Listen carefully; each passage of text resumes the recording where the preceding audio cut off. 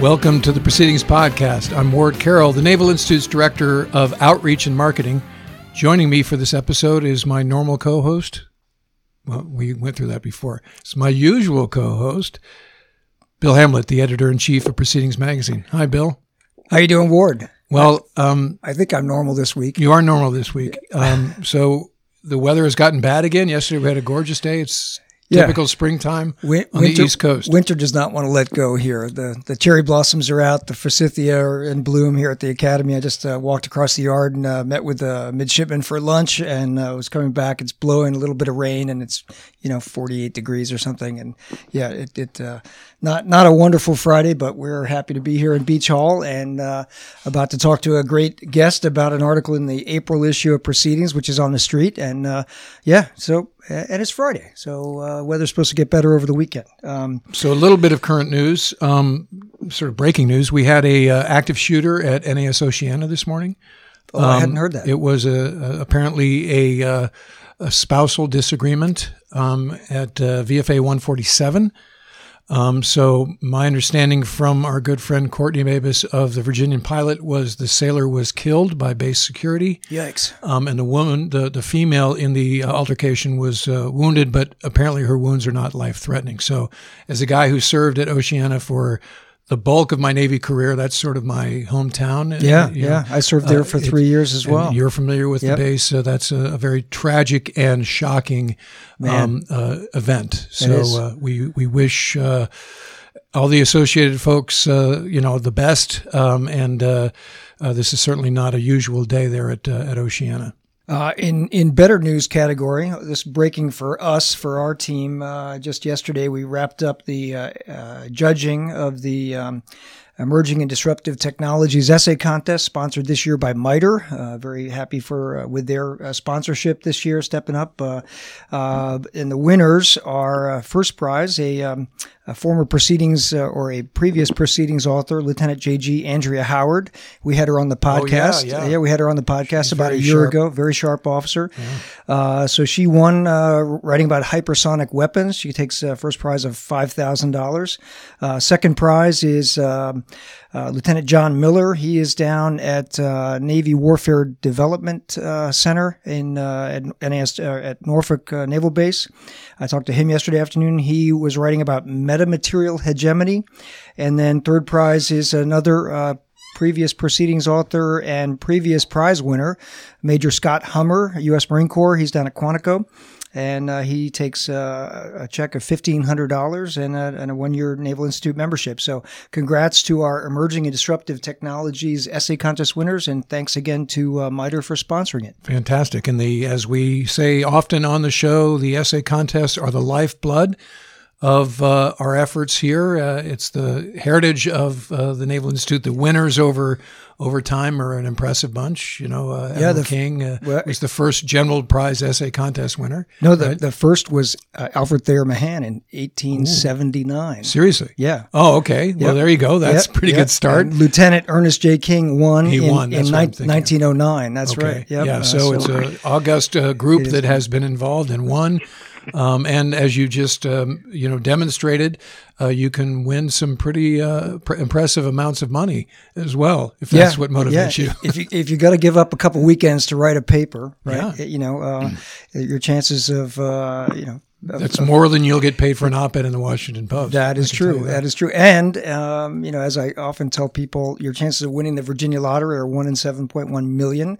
Your chances of winning a Naval Institute essay contest, if you enter, are roughly 1 in 100, 1 in 70, 1 in 200, So the CNO essay contest last year, history essay contest had about 200 entries. The General Prize essay contest this year had 105 entries. Your chances are pretty good. If you put pen to paper and think and do some research on a professional topic, there's a good chance you'll walk away with a pretty significant check and even better chance that you'll be published in Proceedings. So we publish the top 3 winners automatically. And then we publish normally out of 100 and something General Prize essays this year. I think we picked another 10 that weren't winners that we will publish in one way or another, online, in the magazine, maybe cut down to a blog item or something. But if you enter a contest, you have a very good chance of winning and or being published. Fantastic. Yeah.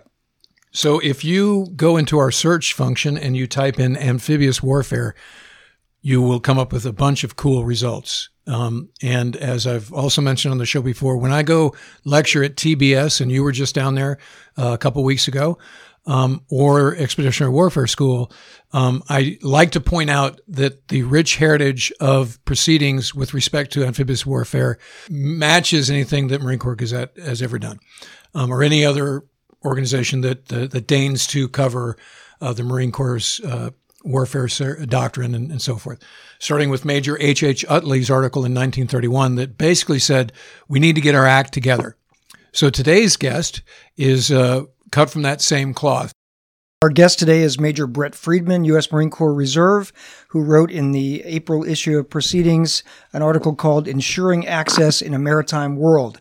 So, Brett, thanks for joining us. You're on the line from Quantico, correct?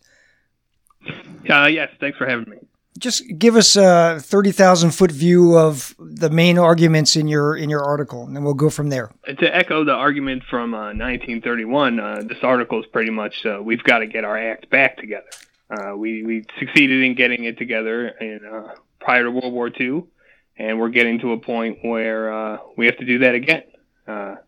I'd kind of start with the National Defense Strategy, recently released, that is actually pretty specific as those documents go about future missions and potential adversaries.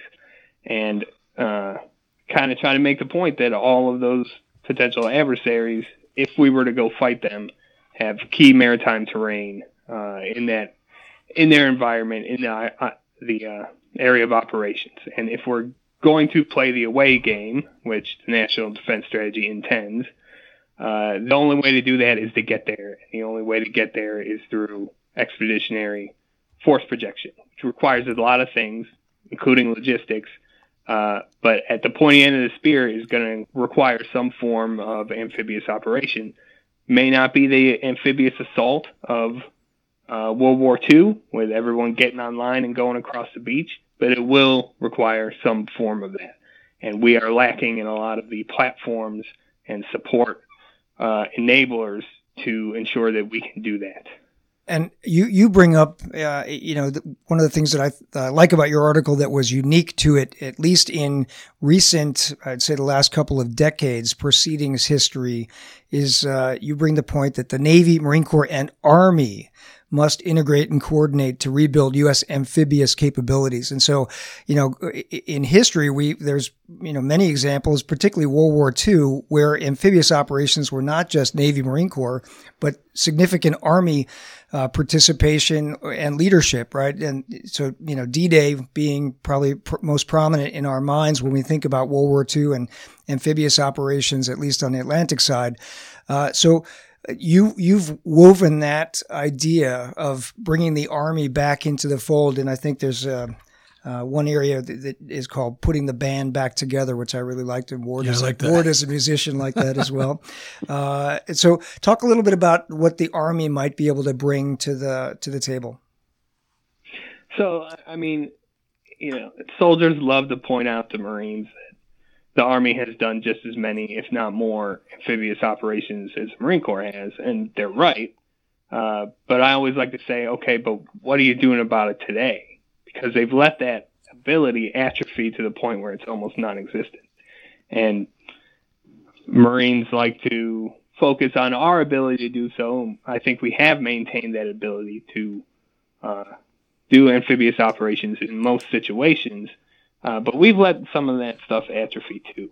And if both services that both have a requirement to perform amphibious operations let those capabilities atrophy, then we're left with nothing. How specifically, when you say we've atrophied, have we done so? So if you look back at World War II, so I'm not saying we're going to go back to doing large-scale amphibious assaults, Normandy style, but some of the capabilities that enabled those things were now lacking. Like we used to have a suite of different connectors to get not only troops but stuff ashore and off the ship at sea that we no longer have. A lot of supply ships that used to exist in the Navy that were really key to those large-scale amphibious assaults, they just don't exist anymore. The Army does maintain a number of logistics connectors as well as the Navy, but they're actually actively trying to divest themselves of that. And that's the last of their capability. If they divest entirely, then it's just gone. Both the Army and the Marine Corps have performed amphibious operations, and the Marine Corps should be focused on amphibious operations in support of a naval campaign. But amphibious operations in support of a land campaign or a continental campaign, that's kind of an Army mission. And I cite the DoD directive for them to maintain that capability in the article, and it's just something that they no longer pay attention to. Like I mentioned, that there's been no Army amphibious doctrine written since the mid-1960s and no Army amphibious exercise since the late 1960s. It's just a capability that we may need again, according to the NDS, that doesn't exist anymore. Does Congress not pay any attention to that? I hate to comment on Congress as a major, but I think that there are, understandably higher priority items, even within the amphibious operations capability sphere, that Congress is paying more attention to. Yeah, that's interesting. We published back last fall online a piece by an Army warrant officer who's a master of one of the Army's ships. And he was decrying the decrepitude, if you will, of that force in the Army, about all the different ships that they have and the current state of readiness and training and crewing. And one of the things that came out, and many people don't even know that the Army has its own Navy or amphibious capability, but they now only think of themselves as a benign force over the beach capability, right? It's a logistics force that can go into a benign environment, not an opposed environment at all. And you point out that they've got about 300 watercraft, 2,000 soldiers, et cetera. I think he would say that 2,000 is not nearly enough for what they have now, nor is the budget. But they don't even think about opposed entry. They don't think about forcible over the beach kind of entry. But if we're going to do something of not even Normandy scale, but large scale, they've got to be part of it. Their capabilities have got to be wrapped into that. Yeah, I definitely agree, especially considering some of the missile precision-guided weaponry our potential adversaries have.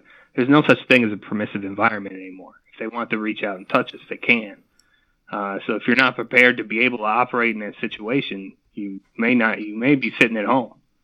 Yeah, so the April issue of the magazine, if some of our listeners have not read it yet or taken a glance through it, is dedicated to expeditionary warfare, and that was a request from Major General Kaufman, who's OPNAV N95, and he's a Marine Corps advisor to the Naval Institute Board of Directors. And we had a conversation with him last fall. And none of this content, came from N95. They just said, "Hey, could you package an issue of Proceedings around this topic of expeditionary warfare?" So over the last couple of years, I've been thinking, and it seems like a lot of Marines and naval officers, particularly naval officers who are in the amphib line, about expeditionary operations in an A2AD or anti-access environment. You touch on that a little bit. What kinds of thinking are going on? You're down at Quantico. You're part of the Ellis Group at the Marine Corps Combat Development Command. What kind of thinking is going on within the Marine Corps about projecting power or holding territory in the littorals in an A2AD environment?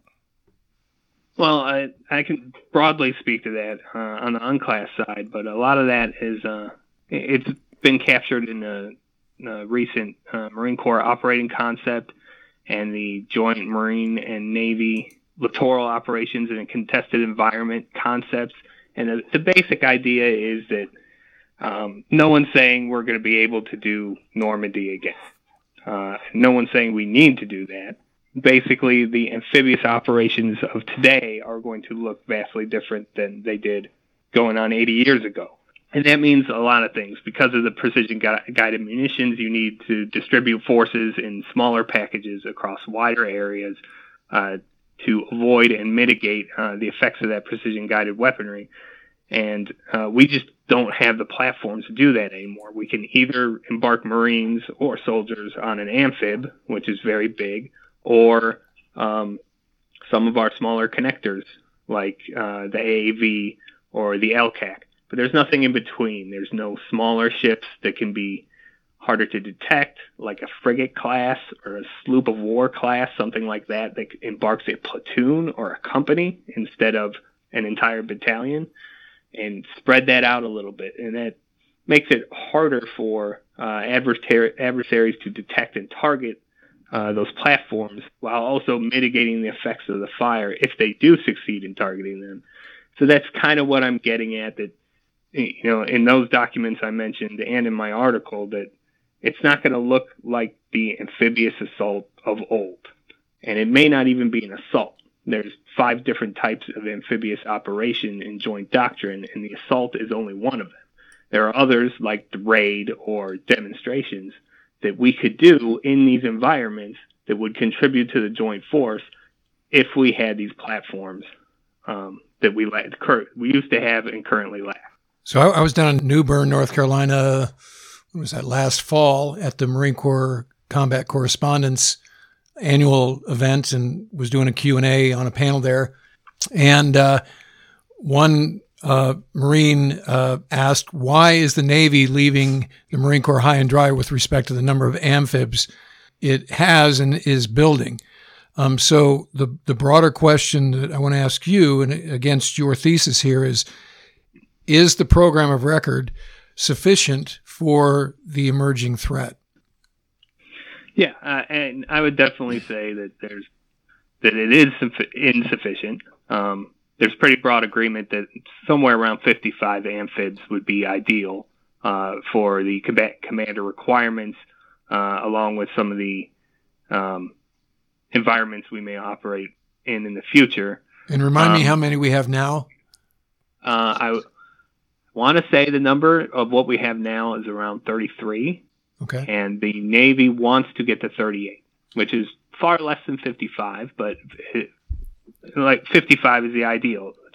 Even if we were to reach that point at some point in the future, it'd be a long time from now, just realistically with budget constraints. Roger. So in the interim, or if we do never reach that point, smaller classes of ships able to embark smaller units of troops, whoever they may be, can mitigate that gap in the near and even the far term. If you have more options, then the gap between the 33 amphibs and the 55 amphibs is less of a risk, because you have other options besides those amphibs.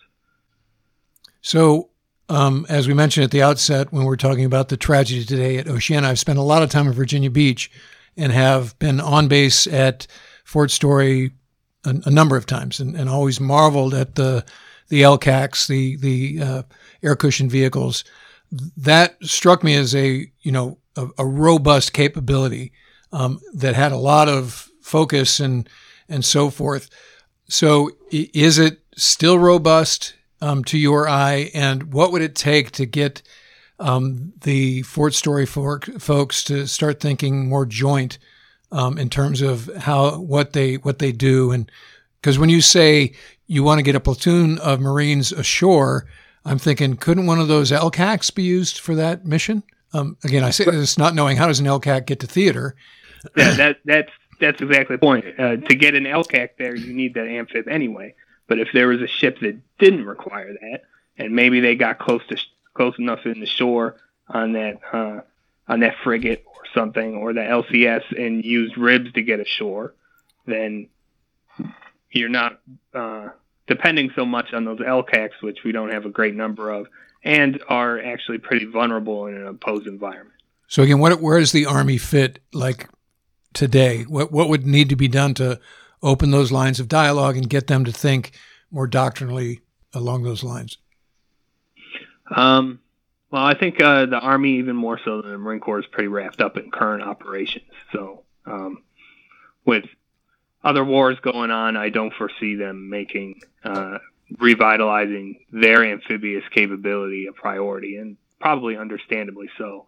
Where I think they should be doing more, paying more attention is in the Pacific, and the Army has said it needs to be more involved in case there's a conflict with China in the Pacific. They need to be able to operate in that environment.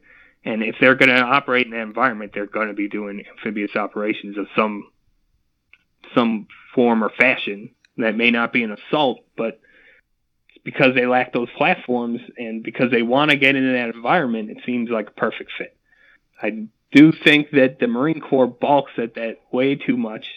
Every time the Army talks about operating in maritime or littoral environments, or littoral environments, like the hackles go up and we get mad that they want to approach on our territory. But I don't, like I mentioned in the article, I don't see that territoriality as productive at all. They have amphibious missions according to the DoD. They would need amphibious capabilities in almost any major conflict. There's no reason for us to worry about them becoming the Marine Corps. It's just not going to happen. We still have a mission to support the Navy in naval campaigns, and they don't. They might be doing amphibious operations to do other stuff or to support a continental or land campaign. That's no threat to us. That's just how the Joint Force works, and we're part of the Joint Force. Yeah, in your article on page 30, you have a little bit about the Army's capability at Fort Story, and you recommend creating an Army Maritime Command there because it's the last Army post with a shoreline, and it's close to Norfolk, and it's close to Marine Corps Base Quantico, and it's, there's a synergy there among the joint, there could be a synergy among the Joint Force, and the Navy's LCACs, as Ward pointed out, are there. Or at least the East Coast LCACs, and that would be a place to start developing some of this. What are the lanes between the Joint Force? What are the capabilities that the different services need, and what are the joint capabilities that you can work on and exercise together? Have you talked to anybody in the Army about that? No, I actually I haven't talked to anyone personally, but to the article you mentioned about the ship's captain, the Army ship's captain. I cite all these articles. They've done a lot of research. Certain Army officers and other personnel have looked into this, and I don't think it would have to be a large command, but like any other organization, the Army has places you can go within the structure of the Army to work on certain issues. You go to Fort Sill to talk about artillery, or you go to Fort Benning to talk about maneuver and armor. They don't have that for their amphibious operations. They've got Fort Story, but all they really do is maintain those legacy vehicles that are still on the books. If I had to just make a flat-out recommendation to the CSA, I'd say they just set up a future force directorate in Austin, Texas, to kind of pay attention to where the future of the Army is going. Why not set up a little satellite campus at Fort Story to handle that within that context of the future Army?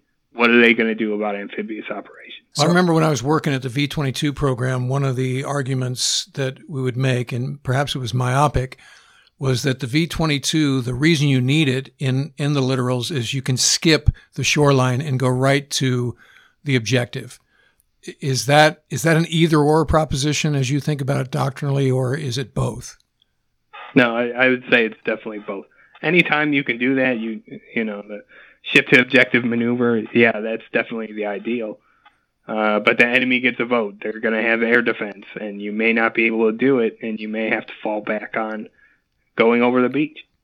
And you never want to go over an opposed beach if you can avoid it. But that just gets back to the inherent flexibility of having diverse surface connectors and platforms. If the unopposed beach is really difficult to get to and your amphib can't get there, well, maybe your frigate or something even smaller can, and now you're going into an unopposed beach instead of going right into the teeth of the defense.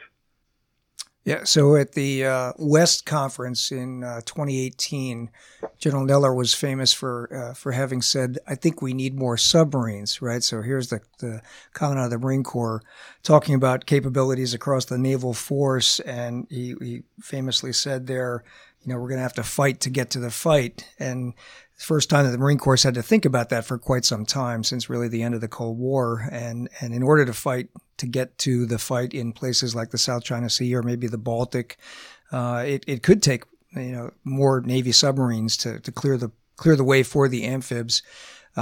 So cheer went up from the Navy audience, right, to hear the comment of the Marine Corps, including he got a pat on the back from the CNO. Pat on the back from the CNO, almost hugged him, right? Yeah. But Brett, I'm curious if you could get the Chief of Naval Operations to think about what we need more of to support the Marine Corps or to support expeditionary warfare, in addition to the large amphibs, the LPDs and LHAs, LHDs. What kind of a capability would you want the Navy to be, putting money and putting budgetary force and orbiting Congress for? Well, I definitely agree that the more subs would be helpful. If you don't have control of the undersea environment and you don't have control of the air, none of this stuff is going to be a good idea. You've got to have that before you go in to try to do forcible entry. But beyond that, I've talked about in another Proceedings article I wrote with the director of the Ellis Group, Douglas King, that there's a need for more small craft, like an intermediate amphibious platform between the LCACs and the LCUs and the amphibious warships themselves. We've got big, we've got small. We should probably have something medium in there. And it's the other argument I would make is it doesn't need to be fancy. It doesn't need to be, like a next generation or a leap ahead technology like the F-35 or anything like that. It just needs to be a seaworthy craft that we can throw a few troops on and get them from ship to shore as fast and as stealthily as possible. Yeah, we've discussed how the procurement system has trouble with doing not fancy. Yeah. Right. So, yeah. Right. And the F-35, in fact, we're talking to, for the audience to tease it out, we're talking to Admiral Winter on April 17th, live from PEO JSF. So we'll get into some of the evolution of the Joint Strike Fighter, because that was supposed to be the low-cost truck option to the F-22's Ferrari. That's not quite how it's played out, but that's a separate matter. Yep. So, when you say low-cost option, I'm not so sure that our current procurement system can affect that. Yeah. Right? That's not what they do. Right. Definitely not. And hopefully as the, the rapid contracting and acquisition processes that have kind of been instituted by Congress in the last couple of NDAAs, as those processes mature, maybe that's something we can use it for. The Marine Corps and the Navy get together and say, hey, we just need an off-the-shelf truck of a small craft that can not only move troops into shore, but to carry supplies between expeditionary advanced bases, relax some of that stuff, or conduct sea control missions like VBSS, or even just act as kind of scouts and flankers for a larger fleet. These ships could actually, if they're in a blue water operation, they could transit between ships and keep an eye on their flanks for terrorist attacks like the one in the USS Cole. There's a million different missions that these things could do, and you don't need to design one. There's plenty off the shelf that could be sufficient. Well, while I'm beating up the procurement system, remember, it brings to mind that the MRAP program, the larger land vehicles to make up for all the IEDs or to try to mitigate the IED threat in both the wars in Iraq and Afghanistan, that was a rapid that had the support from Secretary Gates on down. So those got introduced in a hurry, with the right kind of support and the threat. Everything doesn't have to be lengthy, or that MRAP program showed that you can do it quickly. And people were dying to make that happen. Well, yeah, that's right. But that's the point, right? Yeah, Isn't it? So as we talk about the threat and we talk about what is it going to take to make Brett's thesis, impact the program of record against, as he also mentioned rightly, a bandwidth challenged Army would be a threat, a real threat, where we're probably behind the 8 ball a little bit. Yeah. And that's history shows that's when we get our act together and start to do it right. That's right.